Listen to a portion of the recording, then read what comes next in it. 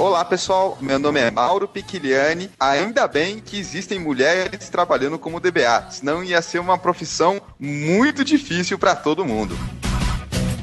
Oi gente, eu sou o Wagner Crivellini. Como tá na moda discutir se o feminino de presidente é ou não é presidenta, eu acho que hoje nós vamos descobrir se o feminino de DBA é ou não é DBOA. Oi, aqui é a Rosa Okawa. Você tem certeza que DBA é profissão? Sei não, nunca ouvi falar. Oi, aqui é a Andressa Martins e tem muita DBA escondida por aí. Oi, aqui é a Vanessa Cadamoro. Eu não conserto computador nem arrumo internet.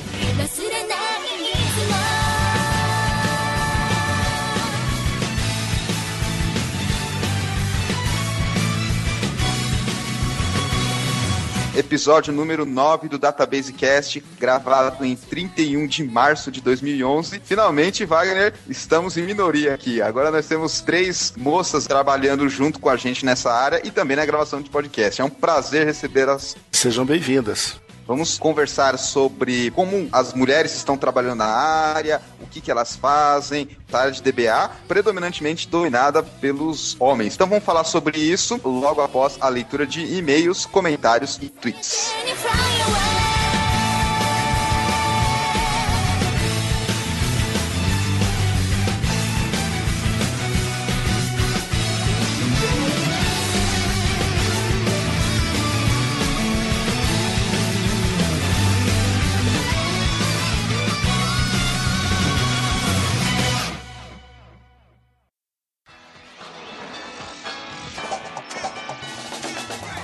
E agora vamos para a leitura de e-mails. Wagner, leitura de e-mails em relação ao Database Cast dados públicos. Eu, você e o Thiago Rondon. Você gostou do episódio, Wagner? O que você achou? Foi um episódio meio diferente, meio cabeça. Cara, eu achei um episódio meio cabeça, mas pra quem leva as coisas a sério, tem muita informação interessante ali. Saber que finalmente é pra se ter informação pública sendo divulgada publicamente, uma coisa é ser pública, outra coisa é ser divulgada, é uma coisa muito interessante pra gente saber disso. Esse episódio foi mais sério, tratou os assuntos mais delicados de informação pública, vários exemplos, mas em geral o pessoal gostou, tivemos pouco feedback, mas o pessoal acho que gostou. Lembrando que quem quiser entrar em contato com a gente, DatabaseCast, para tirar alguma dúvida, fazer alguma pergunta, nós temos o e-mail databasecast@gmail.com, temos também a conta no Twitter, o @databasecast. Vou começar lendo os e-mails. Nós tivemos aqui um e-mail que eu separei do Geil da Silva Pereira, perguntando algumas coisas do Databasecast. O Geil escreveu o seguinte: olá, boa tarde. Eu li seu podcast sobre banco de dados. Já começou mal, porque o podcast a gente não lê, a gente ouve. Pô, Geil, aí ficou mal, hein, rapaz? Realmente fica confusa a coisa. Bem, ele falou então que ouviu o podcast sobre banco de dados nas nuvens, o podcast número 5, que falava sobre o banco de dados das nuvens, onde a gente teve um convidado especial que foi o Diego Nogari. Ele falou aqui: e como estou na faculdade, no último ano, gostaria de fazer um TCC sobre esse assunto. Se você indicar algum livro ou artigo sobre tal assunto que pudesse me indicar, de novo, indicar, eu ficaria muito agradecido. Muito obrigado. Geil Pereira. Bem, esse assunto de nuvens é bem novo. Eu não sei se tem algum livro que fale especificamente sobre banco de dados nas nuvens. Realmente o assunto é muito novo. Eu duvido que tenha alguma coisa em português a respeito disso. Eu assisti há 2 semanas atrás uma palestra de um colega da IBM Canadá falando sobre computação nas nuvens. Se não me falha a memória, essa palestra vai ser disponibilizada na web e daí eu posso passar para o Geil o link. Mas eu duvido muito que ele tenha um livro para consultar diretamente. E a propósito, o colega da IBM Canadá fez uma palestra em inglês, claro. Foi feita aqui na PUC de Campinas e em várias outras universidades do Brasil. Eu queria comentar só 2 coisas nesse e-mail do Geil. Como o Wagner comentou, é um assunto muito novo, mas se você procurar como SOA, Software as a Service, você vai encontrar muita coisa, porque a gente pode encarar o banco de dados como um serviço. Se eu não me engano, teve um artigo publicado numa revista eletrônica, foi um jornalzinho da SolidQ Learners, que é um jornalzinho, inclusive, que quem edita é o Diego Nogari. Tem um artigo interessante sobre SOA e fala um pouco sobre isso. Então, se você procurar esse jornalzinho, é um arquivo PDF sobre, caso específico para SQL Server, é uma referência. E também procurar bastante coisa sobre SOA. Se você está fazendo uma pesquisa aí no seu TCC, vale a pena você dar uma olhada na parte de literatura de serviço serviços, é uma área que tem muita gente pesquisando, então tá aí o caminho, você tem muito que pesquisar, a internet tá aí para te ajudar. Certo, Wagner? Você já ouviu falar alguma coisa sobre isso? Literatura de serviços, o pessoal da IBM trabalha alguma coisa relacionada a isso ou não? Cara, na IBM é obrigatório fazer um curso sobre SOA. Você ter um mínimo de informação a esse respeito. Eu não vou dizer que é a IBM que inventou isso, mas que eu não vou saber quem foi. Mas a IBM é uma grande incentivadora dessa metodologia, vamos falar assim, do SOA. Então todo mundo tem que ler um pouquinho a respeito e fazer um treinamento aí de 1 hora para poder trabalhar lá dentro. Fica aí a recomendação, procura alguma coisa de SOA que você vai acabar encontrando assuntos sobre banco de dados na nuvem. Comentários, Wagner, o que você separou aí pra gente? O que você vai comentar? Bom, comentários, nós tivemos poucos comentários esse mês, acredito que o pessoal achou o assunto sério demais, mas na verdade não é, a gente tem que tratar de assunto sério de vez em quando. Logo que nós publicamos o Databasecast, acho que foi na mesma semana, eu abro um site de notícias e vejo lá informações de que o Senado, a partir daquela data, só responderia perguntas da imprensa após um requerimento formal e a cada pergunta teria um prazo de 5 dias úteis para ser respondida. Quer dizer, um negócio completamente avesso ao que a gente estava falando, ao espírito do que a gente estava falando naquele podcast, que era informação livre, informação do governo livre. Complicado. Esse país é uma no cravo e 2 na ferradura. O negócio sempre vai errado. É impressionante. O segundo comentário que eu separei aqui, do Flávio Araújo. O Flávio não diz o que ele faz exatamente, mas pelo que eu deduzo, ele é professor da FATEC, não disse qual, mas ele está dizendo que o colega dele, William Antônio, colega da FATEC, pegou dados do TSE e disponibilizou em formato XML. E para quem quiser dar uma olhada nisso, o Flávio Araújo colocou também o link dessas informações em que o William Antônio publicou o seu trabalho. Na verdade, uma compilação de informações do TSE a respeito das eleições que aconteceram recentemente. Então tá dada a dica, quem quiser dar uma olhada, dá para dar uma brincada ali também. É legal ver que tem gente trabalhando nesse assunto, apesar do que você comentou agora há pouco, que o Senado fechou, exigiu essa requisição aí para divulgar informações, vai de contramão ao que a gente comentou no episódio, mas também, em contrapartida, é legal ver que tem alguns projetos, pessoas disponibilizando dados governamentais, nesse caso, dados dos TSE. Bem, eu separei aqui também, Wagner, alguns tweets interessantes. Quando o Databasecast é publicado, tanto eu, Mauro Piquiliani, no meu perfil do Twitter, posto lá uma mensagem, quanto o perfil do Databasecast, o perfil do eMasters, que tem um alcance grande em todo mundo que está seguindo o perfil @eMasters. Porém, eu separei aqui alguns tweets legais, Wagner, eu quero que você comente. Teve um rapaz aqui, o Danilo Maciel, olha o que ele escreveu, Wagner, vamos ver se você concorda com ele. Você já ouviu as músicas que o @Pichiliani coloca na apresentação do @Databasecast? Eu gosto, mas estranho. Danilo, você tá de brincadeira, né, cara? O que eu gosto mais do Databasecast são as músicas que o Mauro escolhe, rapaz. Pô, eu acho que é o ponto alto, né? A gente até dá uma maquiada bacana pra vocês gostarem mais do que a gente tá falando, porque essas músicas são o auge. Se for falar pra mim que a introdução, o fechamento e o fundo musical como um todo for de música sertaneja, axé ou pagode, me avisa que eu peço demissão. Aí não vai dar, não vou poder participar, não. Pois é, ele coloca aqui que ele achou estranho, mas é que ele gosta. Eu procuro sempre mesclar alguma série de referências, músicas de anime, rock, para as músicas de fundo eu procuro às vezes não colocar músicas cantadas, mais música de fundo assim para não atrapalhar, mas enfim. Obrigado aí pelo comentário, Danilo. Um outro tweet que eu coloquei aqui, que é o Rodrigo FS10. Ele deve ter descoberto o Databasecast essa semana, ou recentemente, porque ele colocou assim, ouvindo o Databasecast, muito bom. Aí, em seguida, vindo mais um Databasecast, maneiro. Colocou um smile assim. Então você pode ver que o pessoal tá ajudando a divulgar, tá curtindo, tá gostando do programa, e é isso aí. A gente precisa dessa divulgação, dessa ajuda para que o programa cresça em audiência e a gente consiga trazer mais convidados, consiga trazer mais coisas legais para todos os nossos ouvintes. Esse tipo de trabalho que a gente está fazendo não é fácil. É bom saber que alguém está ouvindo a gente e gostando do que a gente fala. Então, não esqueçam, para dar o seu feedback, mandar um e-mail para o databasecast@gmail.com. A gente também tem a conta no Twitter, siga lá o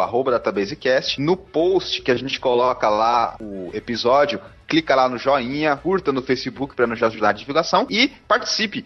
enviando e-mails, sugestões, fazendo tweets e ajudando a divulgar também. Vamos lá então, Wagner, falar com as meninas no episódio sobre banco de dados e mulheres? Nós convidamos um time bacana aí de moças que trabalham na área, gente competente, gente que está crescendo na carreira, e eu acho que foi uma gravação muito bacana. Eu espero que o pessoal goste. Então é isso aí. Até a próxima semana, pessoal.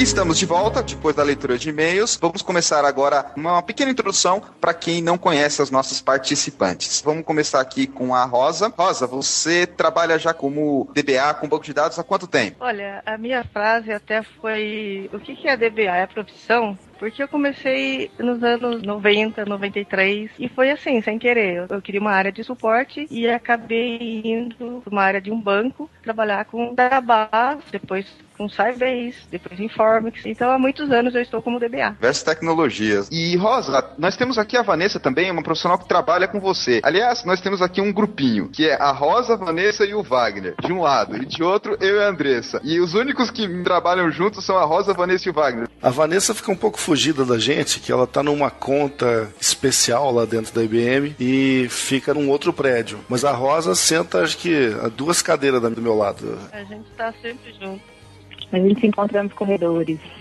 Eu e a Andressa não temos essa possibilidade, Andressa. A gente só se conhece pelos meios digitais. A Andressa aqui também está trabalhando bastante com essa área de banco de dados, não é, Andressa? Fala um pouquinho pra gente como é que é a sua experiência, como é que você começou nessa área? Trabalho há mais ou menos 3, 4 anos no banco de dados. Eu sou formada em banco de dados, mas eu comecei estagiando com desenvolvimento. Acho que eu fiquei uns 3 meses só e já fui salva. Aí eu já comecei com o banco. Estou na mesma empresa há 3 anos, mexendo com banco de dados. Não sou DBA, eu fico mais na parte de análise, meio que BI, não é totalmente BI, tá? DBA, eu sou nas férias do DBA lá na empresa. Trabalho só com a plataforma Microsoft no momento, a SQL Server. Acabei pulando a vez a Vanessa. Vanessa, como é que você começou aí na área? Como DBA, eu trabalho há 4 anos e meio na IBM, no projeto. Comecei, como fiz ensino médio técnico de processamento de dados, caí de paraquedas, não sabia se era isso que eu queria. Então, desde 97 que eu comecei a mexer com a área de TI. Antes eu era analista de produção, eu mexia mais com relatório, com a parte de migração de dados e integridade de dados dentro do banco. E agora estou mexendo com a administração mesmo. Então, Wagner, não sei se você percebeu, mas nós temos várias origens diferentes. Vanessa, ela começou já desde o colégio técnico, trabalhando um pouco com desenvolvimento a princípio, correto? Isso. Aí a Andressa também começou com desenvolvimento. Correto. E a Rosa começou mais para a parte de suporte, infraestrutura. Na verdade, eu me formei nos anos 80. Então, por 2 anos, eu fui programadora, COBOL. Naquela época era COBOL. E depois eu vi que eu tinha mais a ver com área de suporte. E aí, naquela época também era só mainframe. Ou você estava no equipamento Cobra ou similares, ou você tinha mainframe. E no começo, eu comecei como programadora, fiquei uns 2 anos. Aí eu fui para a área de suporte. No começo, eu fiquei meio numa parte assim, mais suporte rede, suporte Visan, que é parte de arquivos do mainframe. E aí eu caí numa área de banco de dados. Naquela época, em mainframe, a gente tinha da base. Por volta de 18 anos, eu só trabalho com banco. E eu acredito que eu trabalhei em quase todos os tipos de banco. Eu comecei com a Database, trabalhei com Sybase, depois Informix, depois eu peguei alguns anos de Oracle. Quando eu entrei para a IBM, eu desafio de aprender DB2, que era uma coisa nova para mim. E dentro da IBM, eu quis voltar para DB2 EOS. Então também trabalho com DB2. Então a minha experiência tem de tudo. Só para o ouvinte que não conhece, DB2 EOS é a versão do DB2 que roda em mainframe, porque o DB2 é um software que tem em Linux, em Windows, em Mac e tem em mainframe também, claro. Agora vamos voltar para os mortais. Andressa, eu acho que você também, que nem eu, deve ter pouca experiência com mainframe. Nossa, nem vi. Só na faculdade mesmo, só na teoria. E você, Vanessa, conhece um pouco de mainframe ou é mais plataforma baixa, como o pessoal chama a microinformática? Não conheço nada de mainframe, só o SQL mesmo. Então tem meio que uma divisão aqui, o pessoal que trabalha com mainframe ou já trabalhou, enfim, e o pessoal mais para plataforma baixa. Uma coisa que eu reparei, Wagner, todas as nossas participantes, assim como nós, eu e você, viemos meio que da parte da programação. Já falamos sobre o nosso início de carreira, não é, Wagner? No episódio número 1 do Database Cast. Pois é, rapaz, e é engraçado porque isso no Brasil, pelo que eu vejo, é tradição, né? Porque entra ano e sai ano, gente de várias gerações aqui, eu sou da velha guarda, e o pessoal novo entra do mesmo jeito. É engraçado isso. Queria aproveitar e perguntar, é justamente essa questão da divisão. Quando a gente começou a trabalhar na área, eu pelo menos já tinha um bom contato na parte da faculdade, eu comecei a perceber a predominância masculina, na faixa de 80% a 90% homens mesmo trabalhando na área. Vocês, como é que vocês começaram a perceber isso? E também se isso foi algo intimidador, algo que fez vocês assim, opa, vou tomar cuidado, que não é uma área aí que eu tenho uma igualdade de gêneros. Quando eu fiz a faculdade, 3 anos atrás, acho que se eu não me engano, era 90% homens. No passado tempo, as mulheres desistiram, eram 8, 7, e no final acabou formando só 3. Recentemente eu fiz um curso, que eu estou fazendo certificação, fazendo treinamento, e de 16 alunos do curso de BI, tinha apenas uma mulher, e acabou sendo eu. E eu acho que na parte de administração ainda tem um pouquinho mais, mas na parte de BI teve muito pouco.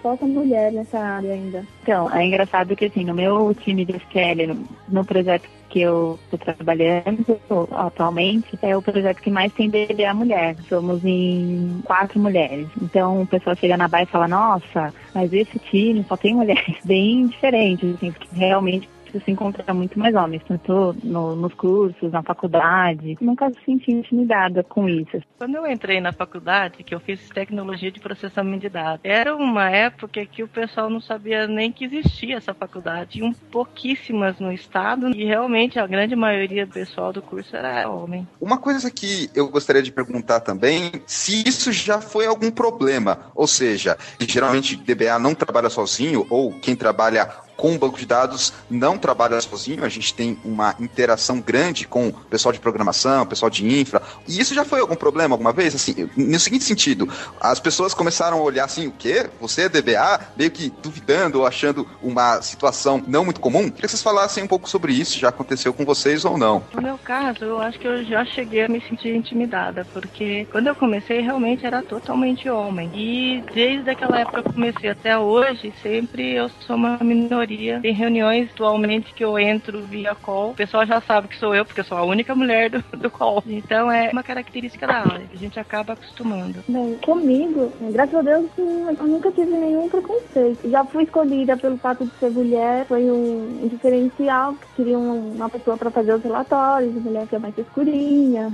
fazer uma perfumaria no relatório e tudo. E não tive nenhum preconceito. No começo, estava um pouco diferente, porque não trabalhava mulher lá, então para de frescura, essas coisas, mas hoje em dia tranquilo, dá pra levar de boa. Eu também nunca senti esse tipo de preconceito. Eu sempre fui bem recebida, assim, é claro que tem algumas piadinhas, como são muitos homens, às vezes tem algumas piadinhas machistas, assim, do tipo, você, DBA, essa cara de loirinha patricinha, mas nada assim que afetasse, que ofendesse, então nunca senti isso, assim, sempre foi tranquilo. Eu também nunca senti, de qualquer forma, como eu estava numa equipe de homens, eu sempre tratada sem nenhum privilégio, nada, desde o começo. Eu tinha que trabalhar a noite inteira, ou se eu tinha que fazer qualquer coisa que eles estavam fazendo, eu também estava fazendo. Então, eu acho que não cheguei a sentir esse tipo de problema. Um dos pontos que, se eu não me engano, a Andressa comentou, que eu gostaria de falar um pouco mais, é a questão da contratação. Eu já tive a oportunidade de estar envolvido tanto na parte de contratação, como contratado e como a pessoa que contrata.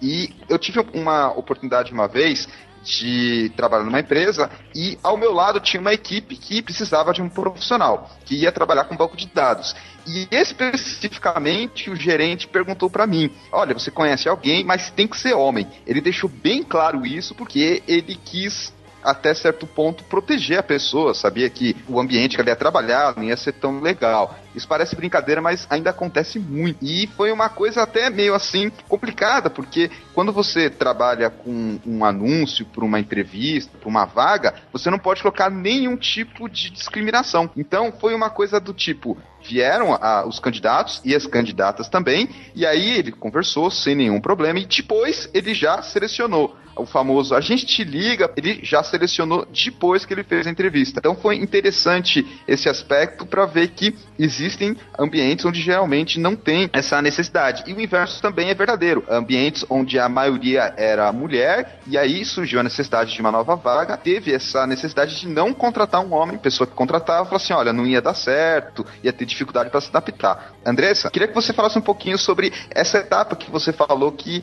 foi contratada especificamente por ser menina, no sentido de que você ia fazer os relatórios com mais detalhe, mais um cuidado diferenciado. Então, não é especificamente por ser menina, né? Como a empresa já tinha muito homem, o gerente queria dar uma misturada ali, colocar um pouquinho mais de cor no setor. Eles gostaram do meu currículo, comecei a mexer com relatório e fazer uma perfumaria mais relatório. Eu era mais delicada também, converso muito com os gerentes de área que pedem os relatórios. Então a gente acaba sendo um pouquinho mais calma, sabe? A gente age de forma diferente dos homens. Então a gente acaba levando de um jeito diferente. É bem difícil de explicar mesmo. Também tem o lado da organização, né? Normalmente as mulheres são mais organizadas e aí as pessoas também gostam disso, assim, de organizar processo. Eu, particularmente, não sou tão organizada, poderia ser mais um pouco, mas já ouvi falar muito esse tipo de comentário, assim. Eu não fui contratada por ser mulher ou se eles tinham preferência por homem.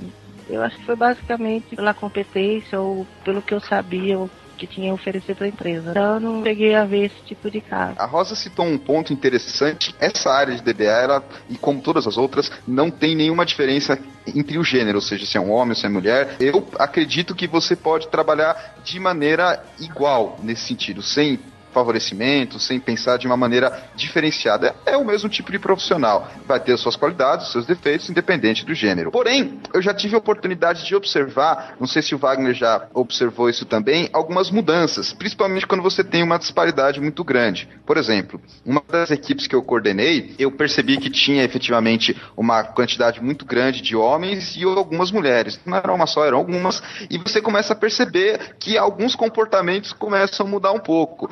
Do tipo, olha, a certa pessoa não aceita certa piada, aí de repente começa a entender um pouco mais, dá aquela risadinha meio sem graça. Eu não sei se vocês já observaram um pouco esse tipo de mudança. Talvez seja devido à convivência durante muito tempo, um projeto mais longo. Eu acho que já mudou bastante coisa. Os homens estão cada vez se acostumando a trabalhar com mais mulheres na mesma equipe. O que eu já presenciei de muito estranho é que, como a gente lida com algumas contas internacionais lá na IBM, já teve caso de indiano, por exemplo, ficar ofendidíssimo que uma mulher questionou o que ele tinha feito. E é um negócio que pra gente parece tão anacrônico, mas pros caras lá é uma realidade, pelo jeito, muito diferente da nossa. Mas eu fiquei até assustado, cara. Sabe que você fica aquele clima assim, dava pra perceber que a irritação do cidadão é que ele estava sendo questionado por uma mulher. Pelo menos naquele episódio foi bastante complicado. Já aconteceu algo parecido. Um dos projetos meus tinha um indiano. Ele não falava comigo. Ele falava que para falar comigo ele tinha que pedir autorização pro meu marido ou pro meu pai. Então ele sempre falava com um colega meu, certo? DBA, ou um outro DBA, mas ele não falava comigo. Que situação, hein? É. Isso também, projeto internacional que eu tive a oportunidade de participar. E nesse projeto, quando eu comecei, eu era meio que guiado por algumas pessoas que já tinham experiência com essa ideia de projetos globalizados, internacional. E ele falou pra mim que, em geral, isso não é uma regra, acontece o pensamento ocidental e oriental em relação a como tratar as mulheres, essa questão aí que você falou de se sentir ofendido com falar com uma mulher, é diferente. Isso tá acabando, que cada vez mais a gente tá num ambiente globalizado, mas existem ainda alguns focos que acontecem muito. Eu já percebi assim, no começo, quando você começa a trabalhar na área, as pessoas têm um pouco de receio, não confiam muito, né? E às vezes você fala alguma coisa, dá alguma ideia ou alguma solução e a pessoa fica meio com o pé atrás de aceitar. Mas aí com o tempo, assim, passa, que é mais o começo. Concordo com a Vanessa. No começo, o pessoal começa a mais prestar atenção. Eles pensam muito de falar pra não magoar magoar a gente no meio da minha carreira. Eles pensavam, Andressa, eu tô ouvindo, Andressa, a gente tem uma coisa. Então eles evitaram. Hoje já acabou que viram camarada, não tem mais isso. Eles pensavam 2 vezes antes de falar uma coisa pra não magoar a gente. Olha só, Andressa citou um ponto que eu também gostaria de falar. Tem um certo receio pra não magoar.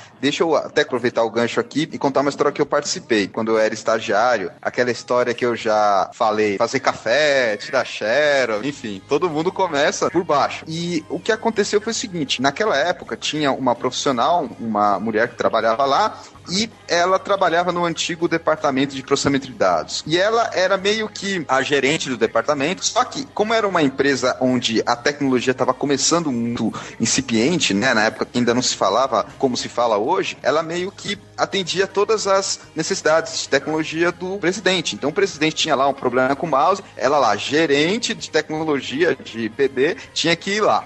Enfim, era algo assim muito desagradável. Mas o que eu queria citar é que essa relação era tão assim conturbada que chegou um momento, numa determinada tarefa lá, que ela não conseguiu atender o que o presidente precisava.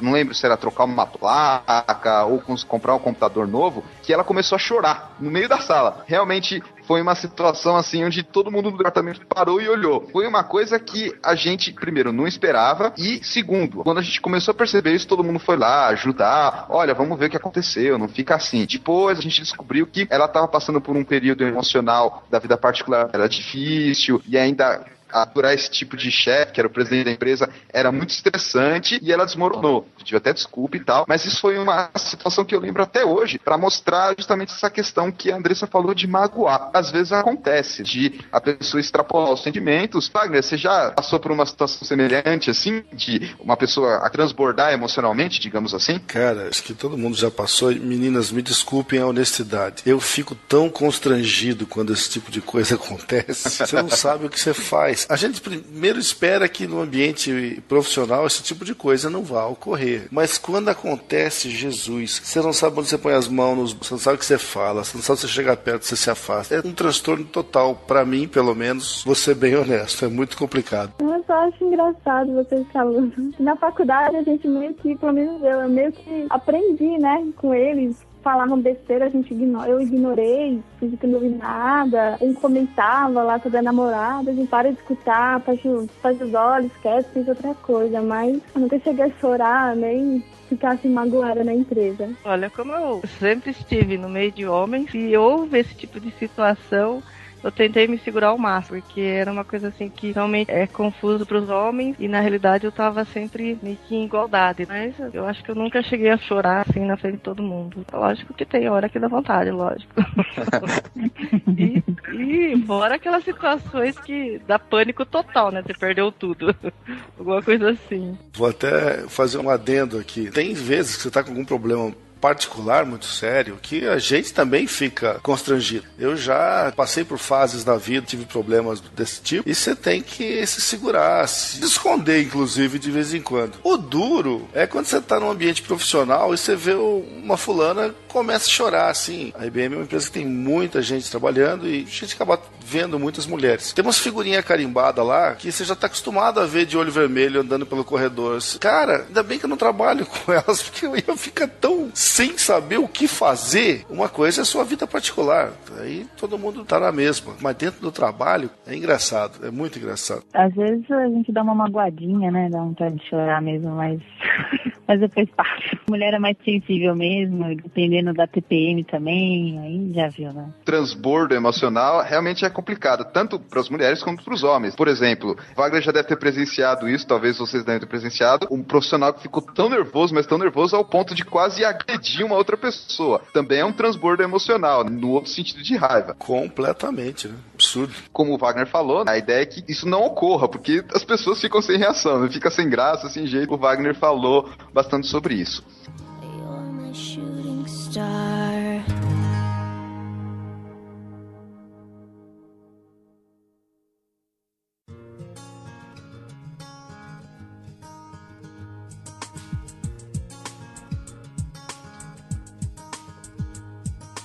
Vamos agora então ao segundo bloco do nosso programa, onde vamos falar um pouco sobre como é que é o dia a dia do DBA. Como a gente já viu, Wagner, nós temos várias profissionais aqui com níveis diferentes de experiência. Então, vamos começar a falar um pouquinho sobre o dia a dia delas. Rosa, você já trabalhou com diversas tecnologias, como você comentou, mainframe, DB2, Adabas. E como é que é o seu dia a dia? Você trabalha com a parte mais de administração, checar o banco, ou envolver projetos, fazer o design? Fala um pouco como é que é um dia a dia típico seu. Bom, a minha experiência sempre foi a parte mais física de banco de dados. Eu não sou um DBA lógico, eu sou mais físico. Então, quando eu estava no mainframe, eu estava mais para um system. O pessoal que instala, migra, faz uma parametrização a nível de software. E em alguns empregos que eu tive na indústria, eu, além de DBA, eu era a pessoa de Unix. Então, houve épocas que eu tinha que administrar o Unix e aí eu chegava a parte até de hardware de vez em quando. Tinha que estar lá acompanhando o técnico a trocar um switch, ou um cabo, qualquer coisa assim, ou uma placa, né? Eu instalo, configuro, gero toda essa parte física do banco, faço alguma coisa de query, de aplicação, mas eu sou muito mais um DBA de produção, um DBA, faço a parte de desenvolvimento também, mas eu não sou um DBA lógico, que faz a parte de modelagem. Então é mais o meu dia a dia, todos os meus projetos foram sempre projetos mais físicos. Deixa eu fazer umas perguntas. Você que comentou que trabalha bastante com Unix, você é meio que uma maga, uma guru do Unix, com aqueles comandos grep, dollar, pipe. O Wagner eu sei que conhece bastante disso. Pago o pau pra Rosa fácil. Ela dá aula pra mim. Faz pelo menos uns 17 anos que eu só mexo direto com Unix. Em frame eu fiquei 8 anos, no começo da minha carreira, parei por uns 10 anos, e aí faz uns 3, 4 que eu voltei. Então, mainframe também tem muito desses comandos, que é letrinha, B pra cá, IPF alguma coisa. Então, tanto faz no Unix ou no mainframe, eu mexo bastante. O que você, como uma DBA que trabalha mais com essa parte física, o que acaba o dia pra você? É um arquivo corrompido? É um backup que não foi feito? O que você olha e fala, hoje vai ser um longo dia? Quando perdem alguma coisa. Não, você falou, é aquele tal negócio, né? Backup é bom pra você nunca ter que voltar. Se tiver que corromper alguma coisa, se tiver que voltar alguma coisa, ou refazer e não tiver tudo em ordem, mesmo estando, é sempre uma coisa trabalhosa. Eu sempre faço essa piadinha em palestras, e acho que até já falamos isso aqui em gravações anteriores. Eu não tenho medo de fazer backup, eu tenho medo do restore. É uma coisa que é bom você não ser muito experiente. Aí é que o bicho pega. A desgraça aconteceu e você tem que fazer as coisas voltar. Meu Deus do céu. Com certeza backup é uma das coisas que tá na lista de preocupações diárias do DBA, né? É assim, 1, acordar, 2, verificar o backup, 3, tomar café, 4, passar manteiga no pão. Tão importante quanto essas outras tarefas. Ah, com certeza. Vanessa, fala um pouco pra gente como é que é o seu dia a dia. Como é que você começa o seu dia, o que você tipicamente faz durante o trabalho de um dia comum. Nada especial, assim, nenhum meteoro caiu no servidor, um dia comum. Então, a gente trabalha num projeto relativamente grande. Minha SQL cresceu bastante nesses últimos tempos, então a gente tem muita base, muitos servidores com várias instâncias. A gente trabalha mais com demandas. Tem que ter o trabalho de manutenção básico, de verificar backup para não deixar, porque é aquela coisa, o backup falhou, parece que dá problema no banco e bem no dia que o backup falhou. Então, a gente trabalha mais com demanda. Tem algumas aplicações críticas que sempre tem alguma manutenção para fazer. E como eu trabalho em produção, na verdade, durante o dia, assim, é mais demanda ou se der algum problema crítico que tem que mexer, porque normalmente para fazer alguma alteração, alguma manutenção, a gente tem que fazer fora do horário, né? E é até engraçado isso que as pessoas, eu trabalho, aí eu tenho uma manutenção para fazer de madrugada, mas já não trabalhou? Ninguém entende, mas é engraçado. E também a gente faz um rotation de on-call, né, de stand-by, tá de plantão. Mas sei que tá de plantão, mas como que é isso? Não entende, ninguém entende, é muito engraçado. Vanessa, você comentou um pouco sobre essa ideia de trabalhar fora do horário, que é difícil e tal. E eu pergunto pra você, o que é pior, assim? Descobrir que você vai trabalhar de madrugada, final de semana, ou você meio que já acostumou com isso? Porque se pra gente, homem, é muito difícil, a gente tem esposa, família, pra mulher, então, também deve ser da mesma dificuldade ou até pior, suponho eu. É verdade, o ponto positivo é que meu marido também trabalha na área, então ele entende. Mas eu não gosto de trabalhar de final de semana. Eu gosto de sair, de descansar, mas em fazer. Então, no final de semana passada eu fiquei de plantão, né? Trabalhei no domingo à noite. Hoje, meia-noite, já tenho uma change pra fazer. Já acaba acostumando, né? Mas não gosto muito de perder os finais de semana, não. Prezo muito os meus finais de semana. Todo mundo tem direito à vida, tem direito também a fazer as coisas que gosta. E agora eu quero perguntar pra você, o que pra você acaba com o seu dia e é tão ruim quanto, por exemplo, molhar o cabelo que você acabou de fazer a chapinha? O que é tão ruim quanto isso? Eu fico louca da vida quando dá problema no banco, sem ficar voltando backup. O banco é muito grande, backup corrompido, ou então aqueles problemas de replicação em banco gigante que tem que dropar e fazer do zero replicação, aí para tudo, aí aquele estresse, a de 6 em 1, todo mundo te cobrando toda hora, e aí, já tá pronto? E assim, não é rápido, é um processo que demanda tempo e é meio estressante. Eu não gosto muito desse tipo de situação. Wagner, não sei se você percebeu, mas para as duas pessoas que eu perguntei, as duas em algum momento citaram backup. Isso já é um padrão claro, não? Quem trabalha com administração sempre vai falar isso, não tem jeito, né, cara? É o terror de todo administrador de banco de dados, é a bandida da dupla backup restore. Nossa senhora. Isso é um pesadelo para nós. E agora, Andressa, como é que é um dia a dia típico seu, já que você trabalhando atualmente um pouco diferente do que o pessoal falou? Como é que começa o seu dia? O que tá passando ali lá pela hora do almoço, à tarde e na hora de ir embora? O que acontece normalmente num dia comum seu, Andressa? Geralmente parece um monte de relatórios, né? Sempre pra última hora, pra ontem. Quando eu chego, a primeira coisa que eu faço, como eu chego antes do DBA, eu olho o checklist, eu dou uma olhada no checklist, se acontecer alguma coisa, eu ligo pra ele, já alerto, o que eu puder fazer, eu faço. Aí pego um café, sempre na mesa, em frente do computador mesmo.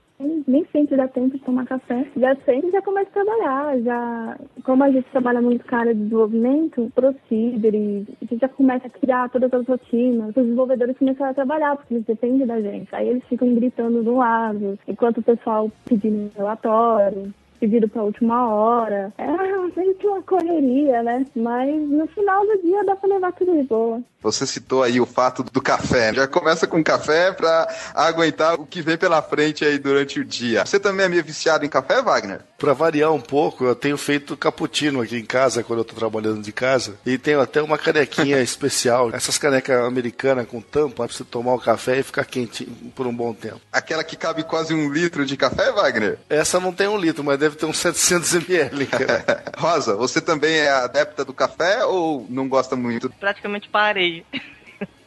Estressa muito, eu fico muito assim, elétrica. Eu sou adepta ao Red Bull.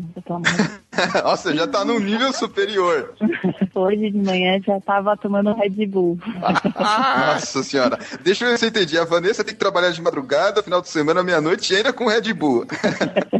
Olha, não é por nada, mas algum tipo de manutenção que você sabe que vai ficar a noite inteira e você já não dormiu direito na outra noite, de vez em quando é só no Red Bull mesmo. Ou Guaraná. Pode Guaraná. Vanessa e Andressa, vou dar uma dica. Já tem uns energéticos de litro, hein? Fica bem mais barato. Então, Andressa, você já preparou o seu ambiente. E o que pra você é tão ruim quanto quebrar um salto alto no meio da rua? Isso é ruim. Bem, como eu trabalho mais com relatórios e nós temos um sistema de replicação, quando dá problema na replicação e para de atualizar o servidor de relatórios e o pessoal começa a ligar e todo mundo querendo relatório. E também quando eu tenho problema de deadlock, como eu odeio deadlock, muito ruim para identificar. Acho que são as piores coisas para mim. Andressa, você citou aí outros 2 pontos que o Wagner já deve ser uma pessoa muito conhecida no deadlock. É o nome do seu cachorro. Não sei se é o cachorro Rex, o meu cachorro chama Deadlock. É que eu gosto de cachorro. Se eu tiver um gato, eu vou chamar ele de Deadlock. Fica mais fácil assim. Ei, Deadlock pra cá! Vem, Deadlock! Vem, Deadlock! Sai, Deadlock! Pois é, esse é com certeza um dos problemas que não é muito amigável com o problema, Andressa. Você não tá sozinha, todo mundo passa por isso e é uma experiência muito ruim quando acontece. Pra ficar igual, eu vou perguntar pro Wagner. Wagner, o que acaba com o seu dia? o que faz você ter que interromper o seu barbear no meio do dia para ir resolver o problema? Cara, tem umas bobeirinhas que às vezes te pega. O que tem acontecido com alguma frequência é que eu tenho umas instâncias lá de DB2 rodando numa máquina Linux e por algum motivo obscuro, às vezes quando rebootam a máquina e o DB2 não entra sozinho, não sei porquê, que ele está configurado para entrar sozinho. Então isso já sacrificou muita manhã de domingo da minha vida e me dá uma raiva ter que acordar no domingo de manhãzinha para reiniciar a instância, cara. Ultimamente é o que tem mais me pegado é isso aí. Quer dizer que tem uma pegadinha do DB2 aí, estão te trollando, Wagner. Alguém tá me fazendo uma sacanagem, eu não consegui descobrir o que é, porque tá tudo configurado. Uma máquina entra e a outra resolveu que não quer entrar. Já aconteceu com algumas de você, Rosa, Vanessa ou Andressa, uma pegadinha assim que você fala, não é possível. Tem alguma coisa errada, um gremlin lá dentro do computador? Vocês já passaram por isso? Cadê a câmera que é pegadinha? Realmente, diversas vezes, eu não consigo nem lembrar um exemplo, mas tem aquela situação que você não sabe o que é, você verifica tudo, confere e continua. Todo dia. Isso é muito comum. Teve uma vez que o desenvolvedor, não falando mal, mas ele acabou executando uma procedure para cada vez que a página fosse aberta e para cada item da página ele executava uma procedure. Aí o pessoal começou a reclamar que o site não estava abrindo, que estava dando timeout. Quando eu abri o Profiler, em questão de 5 minutos, eu peguei mais de 50 mil execuções da mesma procedure. Aí, como eu era meio que inexperiente, eu comecei, né? SQL Injection. Entrei, comecei a entrar em pânico. Aí quando eu parei, fui analisar, eu fui ver que o desenvolvedor estava fazendo um loop infinito e eu estava dando um problema e como estava fazendo muita requisição, aí o servidor, o IS, derrubava o pool e tentava de novo, ficava nisso até a hora que eu cortei o usuário e excluí a procedure. Nossa, essa foi difícil. E não foi de propósito, porque... Não, ele nem sabia. Foi embora e deixou lá o negócio funcionando. Acontece de tudo mesmo no ambiente de trabalho, principalmente com quem trabalha com banco de dados. E você, Vanessa, tem alguma história assim que você fala, não é possível, não é comigo, isso é pegadinha de alguém, cadê a câmera? Já aconteceu também, mas assim, agora não consigo lembrar. Você entendia que a gente parece que é sexta-feira 13. Tudo dá errado e você tenta fazer um problema simples que você já resolveu antes, você faz e não resolve, você tem que levantar, tomar uma água, respirar, voltar pra começar do começo e tentar de novo, mas já aconteceu, assim. Ficar totalmente estressada, porque é uma coisa que é até costumeira às vezes, mas tudo que você faz não resolve, você não acha problema, às vezes é uma coisinha que acabou passando, assim. Isso acontece com todo mundo, e não só com os nossos participantes, não só o Wagner, comigo também já aconteceu um monte de vezes que eu olhei e falei, não é possível. Estão querendo pregar uma peça comigo, estão querendo que eu fique até mais tarde. Queria continuar aqui e falando sobre essa ideia do dia a dia e falar um pouco sobre parte de casamento, vida pessoal, como conciliar isso. Muitas mulheres querem ter filhos, pensam nessa ideia de priorizar a vida pessoal ou priorizar a carreira. Queria que vocês falassem um pouco sobre isso, se alguém já teve essa dificuldade de pensar, poxa, eu procuro me esforçar mais na empresa, passo mais tempo aqui, ou não, eu já começo a pensar em ter nenê, converso com meu marido, ou converso com minha esposa. Eu já tive a oportunidade de estar em contato com diversos profissionais que falaram, poxa, não sei se eu fico mais um tempo na empresa, espero uma promoção, ou se eu vou ficar em casa, viro dona de casa, não sei. Então, eu queria que vocês falassem um pouco sobre isso, porque suponho eu que deve passar na cabeça das mulheres que estão trabalhando nessa área, que é uma área que demanda muito. Eu realmente já vivi a experiência inteira. Eu tive um filho e aí na época que aconteceu, né? Meu filho com 5 meses ele estava na escola. Estava numa cidade que eu só estava eu, meu marido e meu filho. Então eu tinha uma escola para ajudar e também uma empregada integral. E o meu filho ele ficava na escola, meu marido era da área também. Então tinha dia que os dois estavam no plantão. Eu já levei várias vezes o meu filho no meio da noite, porque na época que eu comecei não tinha esse negócio de acesso remoto. Eu tinha que ir lá no banco, tinha lá na empresa para atender um chamado. Então, muitas vezes,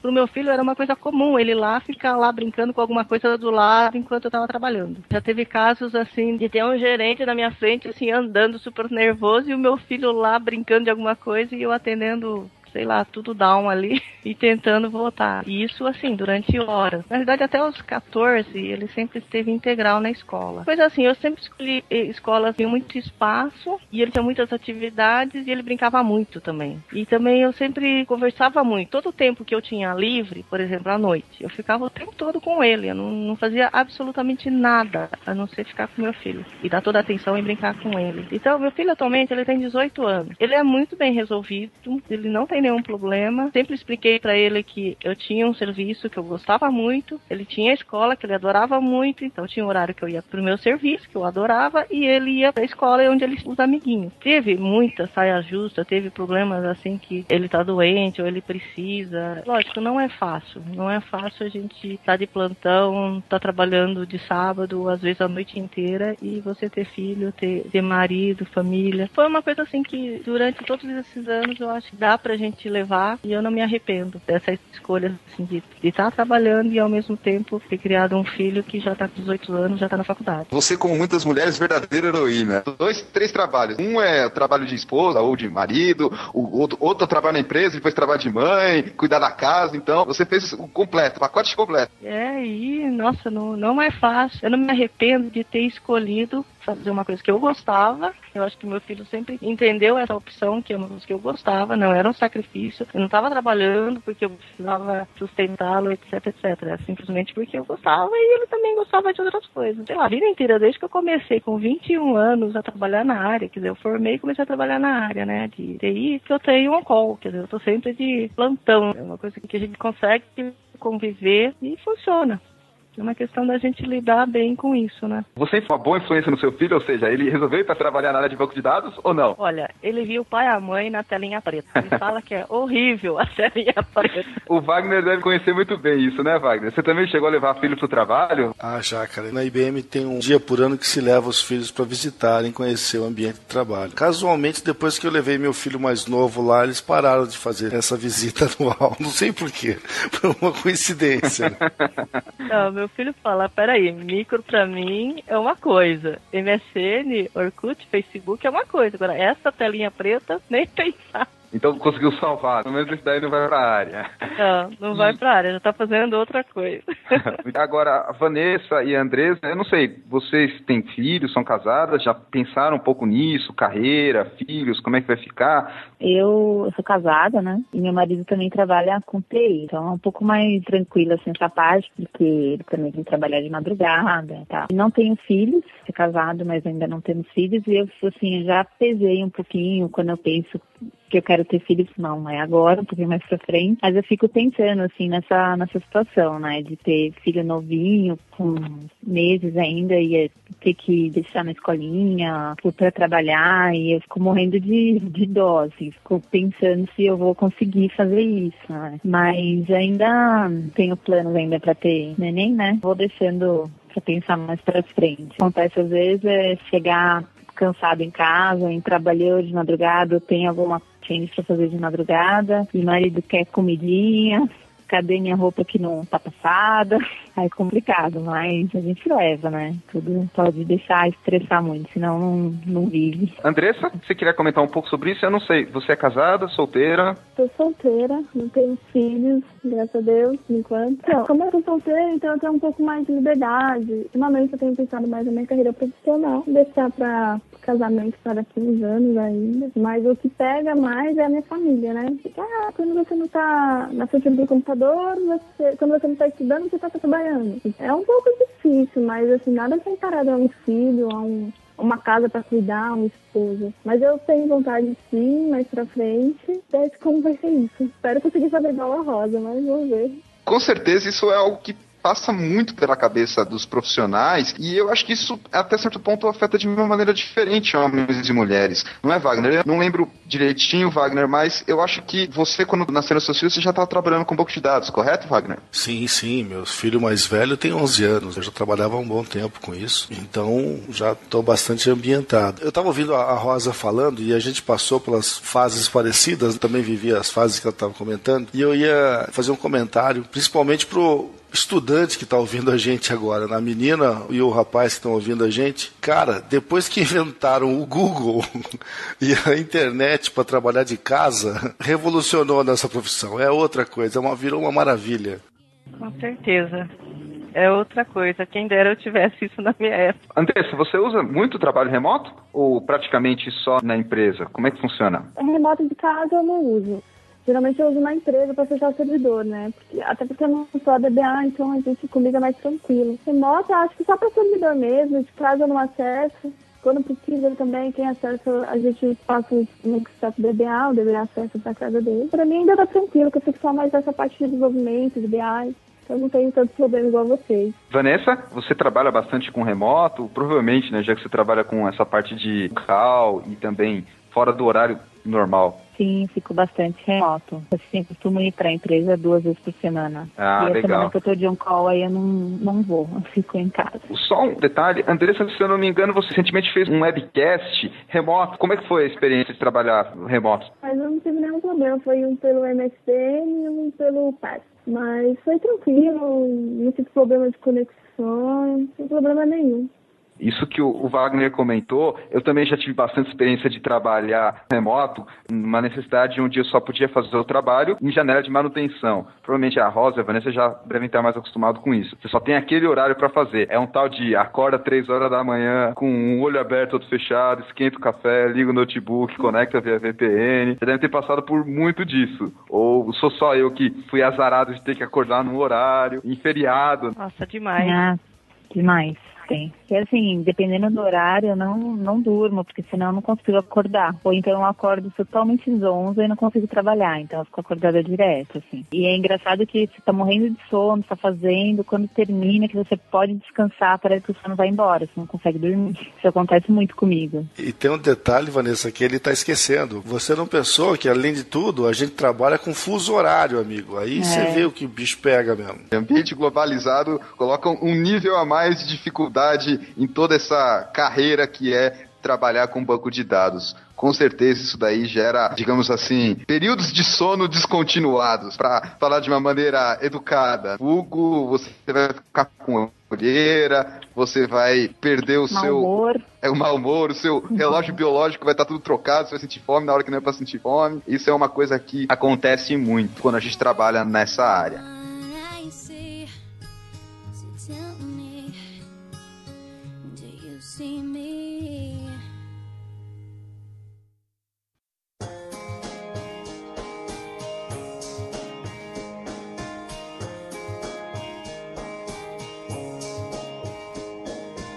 Agora que nós já falamos um pouco sobre o dia a dia, fizemos uma introdução, conhecemos um pouco mais dos nossos participantes, vamos falar sobre aquelas situações inusitadas do dia a dia. Já comentamos um pouco sobre aquilo que acaba com o nosso dia, também aquele probleminha lá, aquela pegadinha que a gente pensa que não vai acontecer e ocorre, mas eu queria comentar alguma coisa específica sobre comportamentos. Eu coloquei aqui na nossa pauta o fator cabeça dura. Homem é tudo cabeça dura. Quem concorda com essa opinião aí, levanta a mão, por favor.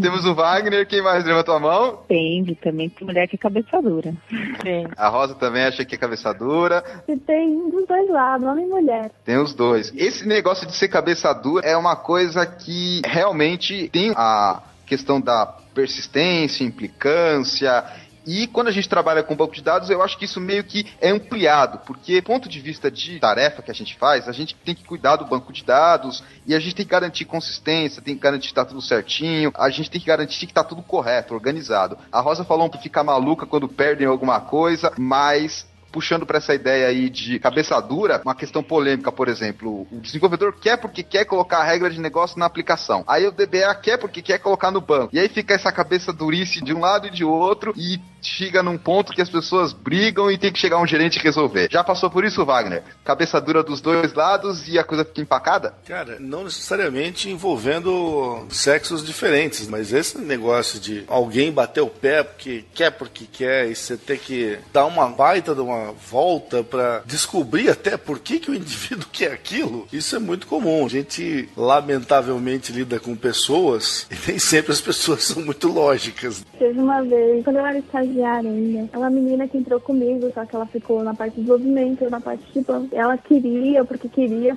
fizesse a rotina de uma certa forma. A gente discutiu tanto que eu acho que a gente ficou uma semana sem conversar. E a gente ia almoçar junto, sabe? Toda vez que ia conversar, acabava caindo no papo da procedura e não, assim não funciona porque a minha aplicação não pega. E foi uma bagunça geral. Mas no final ela acabou acatando e aceitou a ordem do DBA. Quer dizer, Andressa, de melhor amiga pra estou de mal. Nossa, foi feia a coisa. Eu olhava pra cara dela e falei assim, não, é assado. Mas ficou feio durante uma semana, mas depois a gente acabou voltando ao normal. Ainda bem que deu tudo certo no final. E você, Rosa, você que cuida bastante de Uni, já deve ter passado por aquelas situações, olha, joga lá que dá certo. Aí você fala, não, minha estrutura de diretório, minhas pastas, tem que estar tudo organizadinho. Já aconteceu? Já, mas assim, o mais comum pro DBA é aquela briga com analista de sistemas. O cara invoca que o problema é o banco de dados, não é a aplicação dele que precisa de dar uma ajeitada ali na lógica. Sempre o banco de dados. E aí o que acontece? Tem hora que você não consegue convencê-lo. Então aí nesse caso tem que ser meio psicólogo também. Você tem que deixar ele fazer o que não tá certo até ele enxergar que ele precisa de ajuda e aí sim a gente conseguir fazer alguma coisa que traga algum resultado. Acontece muito mesmo. Que eu costumo chamar de o banco é o culpado padrão. O culpado de plantão é o banco de dados. É a primeira coisa que você vai ter. Então, como não adianta se bater, o negócio é aos poucos convencendo, de repente até fazendo uma coisa que não é certo de primeiro. Você sabe que não vai dar resultado, mas para a pessoa enxergar, sentir o que a gente tá falando. Mas você já chegou assim a ter uma discussão mais acalorada, uma briga por causa desse tipo de opiniões divergentes, de um ser mais cabeça dura que o outro? Ou tenta procurar sempre se acalmar e mostrar o lado da razão primeiro em vez de ir pro emocional? Eu não tento ficar brigando muito, porque ele vai ter que enxergar que a parte dele também pode não estar certa. Então, muitas vezes eu dou chance para ele fazer a coisa errada, para mim depois vir com a coisa certa. Então, é difícil. Dificilmente eu cheguei assim a brigar com uma pessoa. E você, Vanessa, já teve alguma questão de discussão assim mais brava, porque as opiniões eram divergentes, de falar assim, você tem que fazer assim, não, você tem que fazer assim. Já passou por esse tipo de situação? Já passei assim, não foi muito acalorada a discussão, mas normalmente o pessoal da aplicação desenvolve os procedures que deixam o sistema lento, aí é o problema do banco, não vê direito os índices, cria cursor onde não pode criar, e aí a gente tem que ir argumentando e juntando as evidências de que, na verdade, o problema está no desenvolvimento e não no banco, né? Que o banco não aguenta uma programação ruim, mas já aconteceu também, enfim. Olha só, você citou um ponto aqui que o meu colega Wagner é especialista. Além das palavras-chave que a gente já falou lá, deadlock, replicação, backup, cursor. Wagner, pode falar o que você quer falar agora, que eu sei que você deve estar louco para comentar sobre isso. Você sabe que eu até pensei em comentar que quem não está acostumado com SQL Server, talvez não saiba, mas em SQL Server, pelo amor de Deus, não usa cursor que vai virar uma catástrofe. Vira mesmo. Eu até escrevi uma vez um artigo voltado para o cara que estava se iniciando em SQL Server. TSQL Beginner era o nome do artigo. Para explicar para os caras, evita isso, pelo amor de Deus, que no SQL Server não vai dar certo. Não é feito dessa maneira. Andressa, você que trabalha bastante com SQL Server, também tá de cabelo em pé com esse negócio de cursor, ou você não chegou nesse ponto ainda? Não, quando eu olho o cursor, eu já entro em pânico. Já tenta tirar, sei lá, tem que colocar no ar, qualquer coisa, mas evita de usar cursor. Eu acho que se tiver 2 ou 3 só, porque nós tiramos toda a parte de banco não fica mais com os programadores, fica só com a equipe de banco mesmo. Então eles não criam mais procedure, então a gente consegue controlar um pouquinho mais isso. Não tem mais cursor, se tiver 2 no máximo que a gente ainda não descobriu. Pelo que eu percebi aqui das opiniões, está todo mundo a favor de banco de dados e contra o programador ou analista. Isso já era esperado, mas pode ficar tranquila que nós vamos dar a palavra para programadores em outros episódios. Então, Então, nesse episódio a gente tá batendo. Em outro episódio, provavelmente a gente vai apanhar. Então, aguardem aí os ouvintes que trabalham com programação. Vamos dar a oportunidade para ouvir os programadores falarem que a culpa sempre tá no banco, que é uma das frases que a gente mais ouve. Pelo menos eu já ouvi muito na minha carreira. Você já ouviu muito, Wagner? O problema tá no banco? Cara, o que eu fico mais indignado é que em todo lugar tem aquele especialista em assuntos aleatórios que fala, não, mas o problema é que a gente precisa de um banco de dados mais parrudo. Cara, que é isso? Faz um desenho direito do banco de dados, aprende um pouquinho e deixa o negócio funcionar. Os caras fazem umas atrocidades por aí que é que saia funcionando sozinho. Não é assim. É exatamente isso. Ou eles querem que você aumente o hardware ou o banco, ou mude toda a parametrização do banco. Nossa, aumentar hardware, então, é uma frase assim, junta com... Deixa eu fazer um cursor. Você já ouviu muito isso, Vanessa? Aumenta o hardware? Nossa, muito.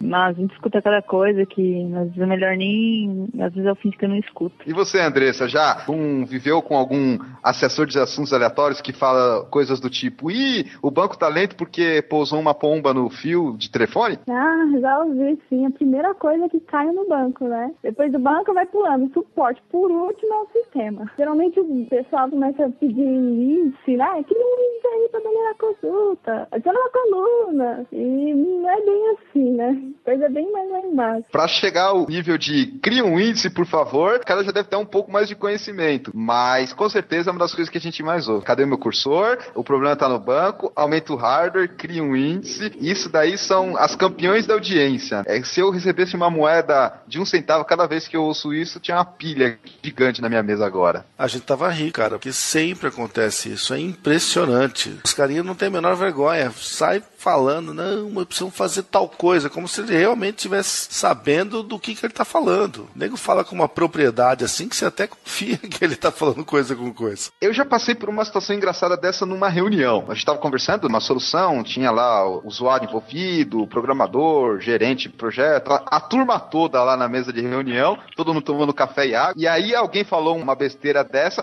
e eu comecei a dar risada assim, sabe quando você não se controla? Ficou até meio chato, porque ficou mais chato ainda, ou seja, pra mim foi mais divertido a besteira que o cara falou do que ele se tivesse falado problema ou cliente, sabe? Pra mim foi uma coisa mais assim, engraçada, porque eu realmente fiquei meio sem jeito. E aí eu não consegui parar de rir, tive que pedir pra sair, enfim. Vocês já passaram por isso? De não se aguentar depois de ouvir uma besteira e começar a dar risada, ou se ficar inconformado? Eu já passei por isso várias vezes. Ambiente de trabalho é complicado. Então você sempre que ela fingida, dá licença, por favor, e vai rir do lado de fora, mas é difícil se controlar. Quando a gente tem umas coisas que a gente ouve que realmente não tem nexo. O cara é muito cara de pau de falar o que tá falando. Por exemplo, Rosa, alguém já falou pra você, copia o datafile lá pro /dev/nu que fica mais rápido, libera espaço em disco. Você já passou por coisas assim? Nem fala.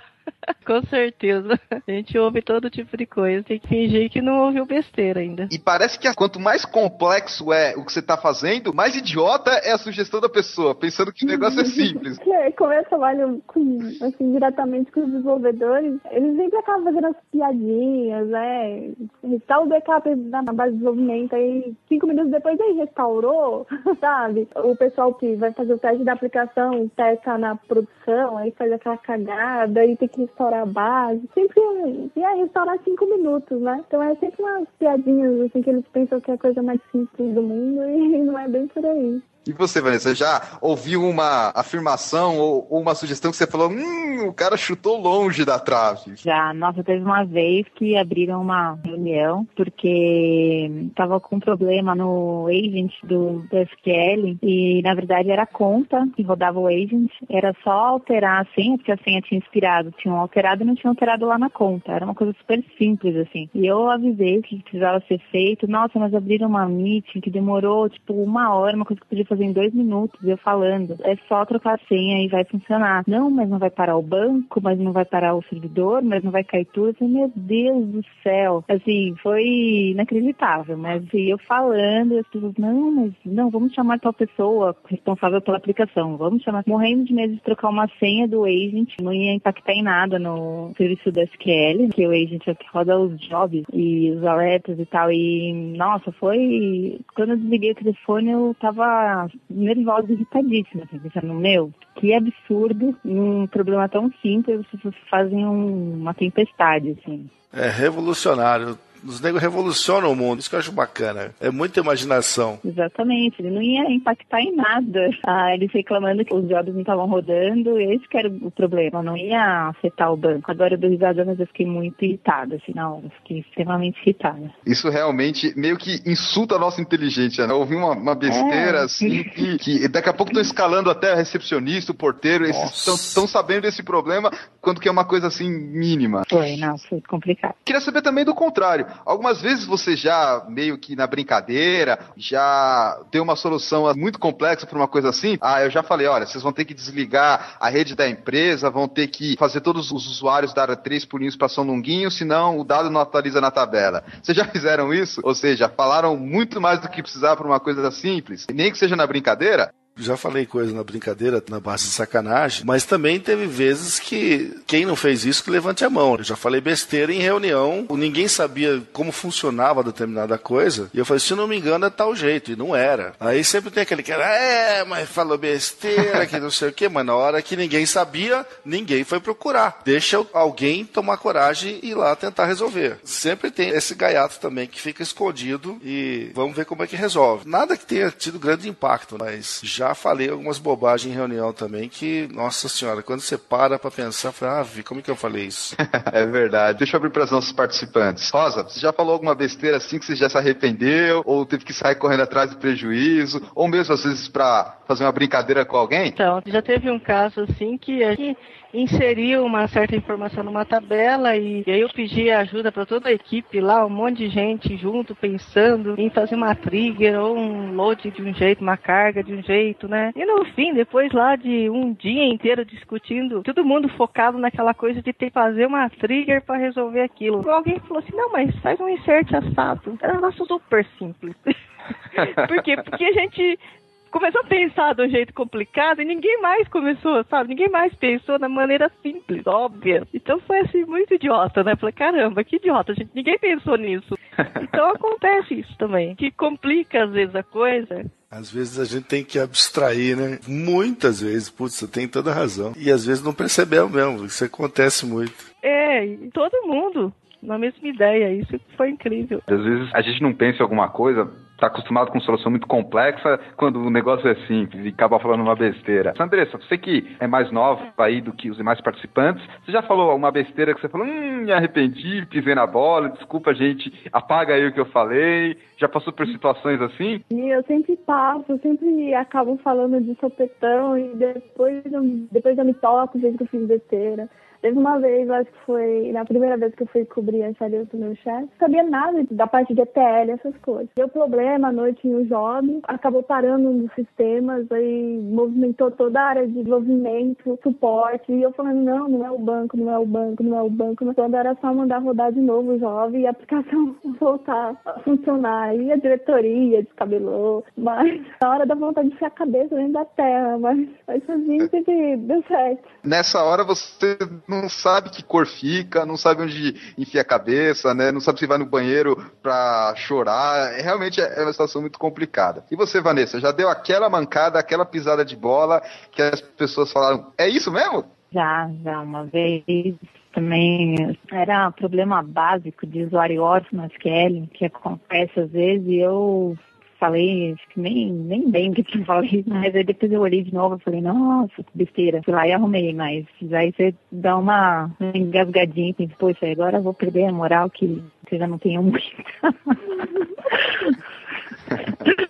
Mas acontece, a gente às vezes pensa que é um negócio mais complexo, começa a procurar uma coisa mais complicada quando é mais simples do que a gente pensa. Todo mundo erra, todo mundo dá uma pisada de bola de vez em quando, e eu vou contar uma minha. Quando eu tava no começo da carreira, eu já tinha me formado, já tinha certificação, e naquela época não era uma coisa como hoje, tá mais difundida. Então as pessoas olhavam, o cara tem certificação, o cara é bom, o cara não vai errar nunca. Aquela imagem falsa de que a pessoa é intocável, sempre vai acertar, não. Todo mundo é humano, todo mundo erra feio também, todo mundo corrige os erros. O que acontece? Tinha lá uma procedure que tinha que fazer de dentro do banco de dados, dentro de uma história procedure, chamar chamar um comando lá no sistema operacional. No Shell, uma chamada. Vocês sabem o que eu tô falando, né? Não tô falando no grego, certo? Sim. Então, e aí o que acontece? Do banco de dados eu ia chamar lá um comando, um executável, um binário, alguma coisa assim. Por azar, eu chamei o comando errado e era um comando que apagava. Então apagou parte do sistema operacional. Olha que legal, né? Fazer isso num servidor. Maravilha.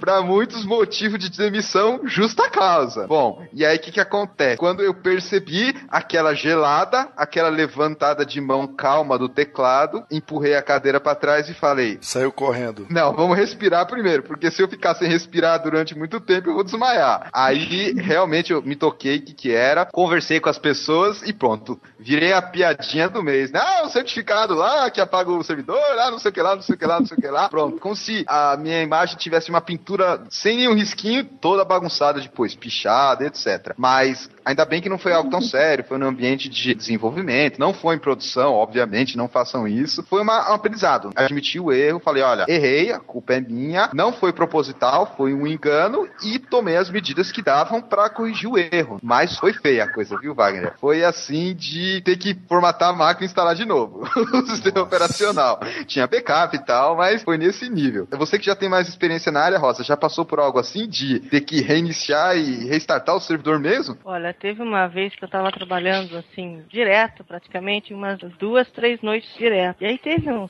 sábado que eu acho que eu apaguei em algum momento, porque eu cheguei a matar um data file, você acredita? Ah, isso acontece. E eu não vi. Nossa. E aí foi exatamente isso. Aquela batedeira, frio no estômago, de tudo. Pânico. É verdade. Agora a sessão dos piores momentos aqui dos participantes. Wagner, qual é o seu pior momento aqui que você poderia compartilhar no nosso grupo, assim, né, de DBAs anônimos? Qual foi o seu pior momento? Rapaz, eu acho que foi numa época, numa situação parecida com o que a Rosa tá falando, que você tá fazendo uma change e tá horas e horas e horas e horas trabalhando. Daí eu tinha que pagar alguma coisa na tabela de desenvolvimento, eu paguei na tabela de produção e eu tive que pegar meu backup e passei um tempão restaurando a bobagem que eu fiz. Situação, assim, realmente de videocassetada. Meu Deus do céu. Depois que acontece, você fica com vontade de apagar da memória. Assim, ó, esse dia não aconteceu na minha carreira. Realmente é uma vergonha total e irrestrita. Quando você percebe, ai...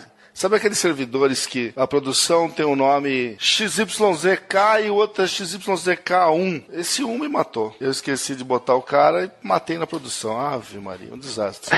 É assim, parece o buraco feito com uma poça pra você cair e ter uma queda catastrófica. Exatamente. Alguém planejou muito bem esse tipo de coisa. Tudo que é servidor e banco que eu faço, ou o esquema chama prod, alguma coisa referenciando dev, alguma coisa referenciando prod, pra não ter besteira. Senão, cara, na hora que você distrair e num momento de cansaço você vai se distrair, vai dar besteira, não tem jeito. Vamos lá. Andressa, vamos conversar sobre epic fails. Quais são os seus epic fails ou seu epic fail que você gostaria de compartilhar com o grupo aqui? Teve um que... Atualmente eu trabalho com 2 empresas. Agora já elas estão unindo a parte de TI. E a parte do banco agora passou tudo para a nossa equipe. Antigamente era feito pelos desenvolvedores. E a gente, como era empresa separada, a gente tinha muito com casa. O DBA estava de férias.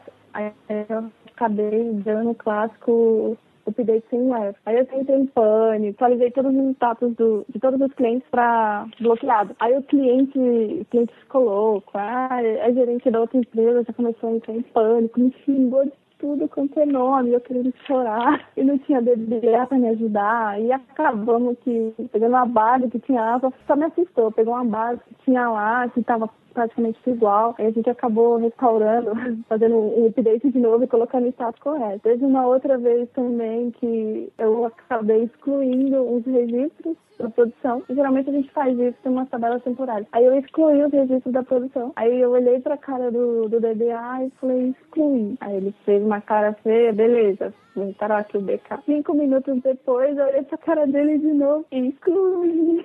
Mas eu já tava no momento que eu tava querendo me matar, me afogar na pia do banheiro, já tava querendo morrer, não conseguia respirar, não sabia se eu falava com ele, se eu não falava, se deixava quieto. Mas aí, graças a Deus, ele é compreensível, ele acabou voltando e eu nunca mais evitei mexer naquela tabela sem o famoso Begintran. Mas acho que esses foram os piores da minha vida. A Andressa comentou casos clássicos, update sem cláusula where, delete sem cláusula where, isso acontece com todo mundo. Sem distinção aí, discriminação nenhuma. Todo mundo tá sujeito a isso. Vanessa agora. Vamos lá, Vanessa. Você ficou por último. Espero que você tenha uma história bem engraçada aí pra gente. O que aconteceu aí num dia que você gostaria de ter esquecido, gostaria de não ter saído debaixo das cobertas durante um dia que aconteceu alguma coisa muito catastrófica? Então, teve um dia logo no começo, quando eu entrei no projeto na IBM, tinha que fazer um restore de um banco, né, em produção. O servidor tinha muito pouco espaço em disco, ele só mantinha um backup, né, o último backup do último dia. Eu tinha que fazer o restore desse backup. Só aí eles pediram pra eu fazer um backup antes de fazer o restore, e eu acabei fazendo a proeza de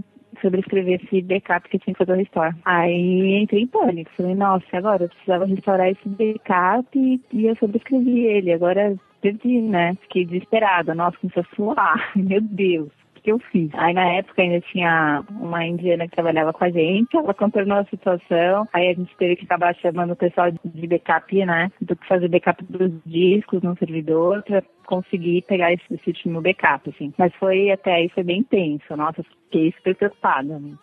Nossa, agora acabou. Como eu comentei, todo mundo passa por isso. Todo mundo é humano, todo mundo erra. E é agora que a gente já fala dos piores momentos, dos epic fails. Fala agora dos nossos melhores momentos. Aqueles trabalhos que a gente mais se orgulhou, mais recebeu parabéns, que a gente coloca como ponto alto na nossa carreira. Cara, uma coisa que eu tenho orgulho de falar é que eu sempre gostei de aprender. Então, toda vez que me botavam um banco de dados na frente, você consegue? Deixa comigo que eu resolvo. Então, com essas e outras, eu trabalho bastante com SQL Server no Windows, claro. Já trabalhei com Sybase em Unix. Agora eu trabalho com DB2 em Linux e DB2 em mainframe. Então, cada dia eu estou ampliando mais aí os conhecimentos. Não sou fera em nada, mas eu mando bem em várias coisas. Deixa eu contar uma história que aconteceu comigo uma vez. Uma consultoria que eu tive que prestar para variar, problema no banco de dados. E quando me chamaram para resolver essa consultoria,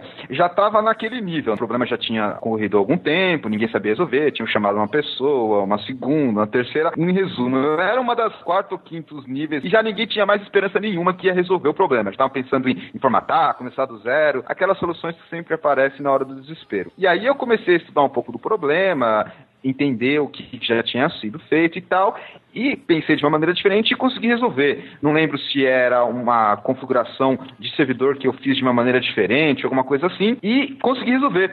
E isso foi uma coisa que ficou tão, assim, notória e ganhou uma proporção que a equipe envolvida no projeto chegou a bater palma pra mim quando eu resolvi. Chegou o diretor de tecnologia, me deu a mão, parabéns, falou, não, vamos falar pro presidente, você vai ganhar bônus, não sei o que lá, não sei o que lá. E eu falei assim, né, poxa, fiquei feliz porque realmente consegui resolver um problema, ajudar a empresa e que deu uma repercussão tão grande. Mantive a minha humildade, claro, falei assim, olha, faz parte do meu trabalho e tal, mas realmente foi uma solução que foi importante pra mim, porque me ajudou muito na carreira, me fez me sentir muito bem e eu coloco aí como um dos pontos altos da minha carreira. Realmente foi algo muito importante para mim, porque eu consegui fazer alguma coisa que outras pessoas não conseguiram e foi tão assim disseminada. Essa foi minha experiência de melhores momentos. Sim, na verdade, aconteceram alguns casos que as pessoas não estavam conseguindo resolver, eu ajudei, mas o que eu gosto mesmo assim, de fazer, de verdade, que eu me sinto bem útil, é quando eu ajudo alguém do time que não está conseguindo resolver um problema, sabe? Então eu gosto muito de fazer isso, assim, quando eu sento do lado de alguém que não está conseguindo resolver e a gente fica junto ali, tentando e consegue resolver, é o que eu mais gosto de fazer, que eu me sinto super útil, assim. Agora tem muitas pessoas no time que elas são menos experientes do que eu gosto muito de fazer isso e ajudar. Então, quando eu faço e a gente consegue resolver um problema junto, é a parte que eu mais gosto de fazer. Legal, Vanessa. Tem um fator aí de satisfação pessoal nisso que você falou, né? Pra você se sente muito bem ajudando, não é isso? Isso. Mais do que o reconhecimento, você resolveu alguma coisa sozinha, alguém me mandar um e-mail agradecendo ou me dando os parabéns, eu gosto muito de ajudar o time, assim, eu gosto muito de trabalhar em equipe. Isso é muito importante quando a gente trabalha com banco de dados, porque como eu comentei no começo do programa, a gente está sempre trabalhando em conjunto, raramente de forma individual. Rosa ou Andressa? Quem gostaria de falar aí dos pontos altos? Em um dos empregos meus, eu estava numa indústria e eles tinham um problema, assim, quando eu entrei na empresa já tinha esse problema. Tinha uma parte de contabilidade que era tão demorada que os profissionais da área de contabilidade tinham que trabalhar à noite, fazer hora extra para eles conseguirem fazer tudo dentro de um cronograma. E o que eles tinham era um pacote de ERP. Então não era uma coisa fácil eu chegar lá e falar, muda o programa. E o problema realmente seria resolvido se os programas pudessem ser alterados. Tinha muita query, muita coisa assim que poderia ser melhorada. Só que como era um pacote até internacional, eles não iam fazer esse tipo de coisa só para a empresa. E aí o diretor chegou para mim e falou, olha, ou você faz alguma coisa ou até eu tô fora. Sem pressão nenhuma, né, Elza? Sem pressão nenhuma, nada. né? Aí o que eu fiz? Eu catei um pessoal de desenvolvimento, um pessoal da aplicação e falei, bom, vamos ver o que a gente consegue jogar aqui para histórico, porque tinha muito dado no banco. Porque assim, tinha uma integridade assim entre as tabelas que eu não conhecia, tinha que ver com o pessoal da aplicação, que conhecia a aplicação que era um pacote. Então, foi um mês de trabalho, a gente fez uma série de testes, etc, mas dentro desse um mês, a gente trabalhou muito à noite, porque a gente não podia atrapalhar a produção, a gente conseguiu gerar uma área de histórico de contabilidade e conseguimos deixar a par corrente mais leve. E aí tinha todo um processo de todo mês carregar dados que ficaram velhos para o histórico. Então foi um negócio muito trabalhoso. Mas assim, um mês depois, o pessoal falou, nossa, como é que pode? Acabou tão cedo todo o processo da contabilidade e ninguém viu por quê, porque não teve problema de lentidão. Então é um dos casos que eu me lembro, assim, que foi muito legal. E a gente não aparece nem quando faz sucesso. Isso que é duro. Não, geralmente apareceu o diretor, né? A gente fica sempre escondido. Na parte do empresarial, acho que um ano mais ou menos atrás, teve uma migração entre o site da empresa. A gente fez uma migração, não sei se vocês já ouviram falar, um site de jornalismo, então nós trabalhamos com pauta, tem bastante conteúdo. E essa migração, eu fiz toda a parte de ETL, os dados foram migrados de um banco todo desnormalizado, com PK em baixar, essas coisas. E nós criamos um banco novo, fizemos toda essa parte de migração, ETL, tratamento de dados. Então eu acho que na parte da empresa onde eu trabalho, eu acho que esse foi o maior projeto que eu fiz. Eu acho que para migrar até que não foi muito tempo, mas foi um projeto que demorou muito tempo, no final deu tudo certo. E já no âmbito profissional, eu acho que foi o webcast que eu acabei de realizar, o webcast, tem indicação e no final, quando acaba, que você recebe feedback, o pessoal comentando, é uma sensação muito boa, dever cumprido. Então eu acho que o maior projeto foi esse SQL Pass, que eu espero repetir de novo. E as meninas aí estão convidadas, porque não houve muita mulher. Acho que do Brasil só teve eu, o resto foi tudo da América Latina. Até porque não tinha muita mulher no Brasil, se tivesse interesse. Foi o melhor projeto que eu fiz até hoje. Para lembrar, o SQL Pass foi uma conferência que convidaram só mulheres da América Latina e América do Norte, correto? E acho que você foi a única brasileira, não é isso, Andressa? Sim, ou estou enganado? Foi dividido, 2 módulos, teve o da América do Norte e depois da América do Sul. Eu fui a única brasileira. Um grande orgulho para todos nós, Andressa. Uma pressão muito grande quando a gente escuta o pessoal comentando, nunca brasileira. Meu Deus do céu. Com isso a gente fecha com chave de ouro a participação todas no podcast. Em nome do programa gostaria de agradecer e queria abrir agora espaço para comentários finais e também para vocês deixarem os seus contatos de e-mail, blog, para que os ouvintes que quiserem entrar em contato com vocês sintam-se à vontade. De praxe, vou começar por um Wagner. Wagner, mais uma vez, programa aqui com ótimos convidados que rendeu um papo bem legal. Eu acho que foi uma conversa muito boa que a gente teve e um recado para as meninas que estão começando na área.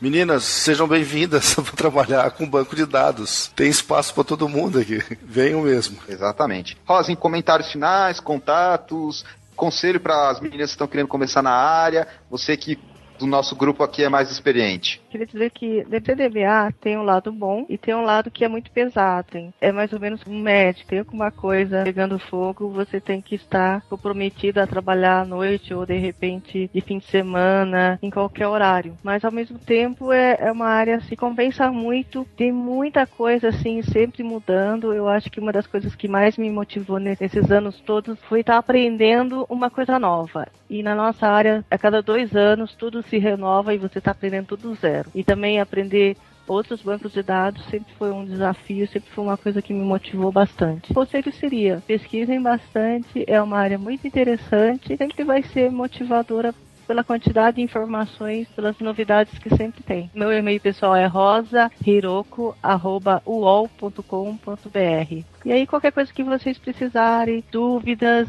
dicas, com certeza podem estar escrevendo que eu posso estar respondendo, entrando em contato, inclusive. Mais uma vez, muito obrigado pela sua participação. Vanessa, seus comentários finais, suas recomendações para quem está começando na área. Fala pra gente o que você achou do programa. Quero agradecer por ter sido convidado, achei bem bacana, nunca tinha participado de nada parecido. Para quem está começando, desejo boa sorte, tem que ir atrás mesmo, legal, tem que estudar, porque sempre está saindo versão nova de banco, a gente tem que ficar correndo atrás. Tem um pouquinho de desgaste, mas acho que toda profissão tem um lado bom e um lado ruim, mas é bem bacana, é uma profissão gostosa, eu gosto muito. Meu e-mail é vcadamuro@gmail.com. Quem precisar de alguma dica, alguma coisa de SQL, pode me procurar. Obrigado, Vanessa. E, por fim, Andressa, o que você achou do programa? Quais são as suas recomendações para quem está começando na área? E também os seus contatos. Você que está bem ligado aí com essa parte de comunidade. Gostei muito de gravar esse podcast. Agradecer a vocês dois pelo convite. Eu não esperava, foi uma surpresa mesmo. E eu gostaria de deixar um recado para as meninas. Elas são muito bem-vindas. Entrem na área, se esforcem, tá? É uma área assim, de aprendizado constante. Tem que gostar. Assim como toda área que você vai trabalhar, você tem que gostar, tá? É uma coisa gostosa, pelo menos para mim, que você vê o resultado final. Um prazer a mais. Vou deixar o meu Twitter, tá? É @dre_martins. O meu e-mail pessoal é dre.alvesm@hotmail. E eu tenho um blog que eu tô fazendo junto com a Socorro Vieira, que é o sklgo.wordpress.com. Muito obrigado. Com isso, a gente termina mais esse programa. A gente teve a oportunidade de conversar com algumas profissionais que já estão trabalhando na área, tem diversos níveis de expertise, experiência. Foi mais um programa que nós gostamos muito de fazer e espero que todos que estejam nos ouvindo também tenham gostado. Não esqueçam então de colocar os seus comentários, não esqueçam de nos seguir no Twitter, dar um feedback para nós do programa, do que vocês acharam. É isso aí então, pessoal, um grande abraço e até o próximo episódio do Database Cast.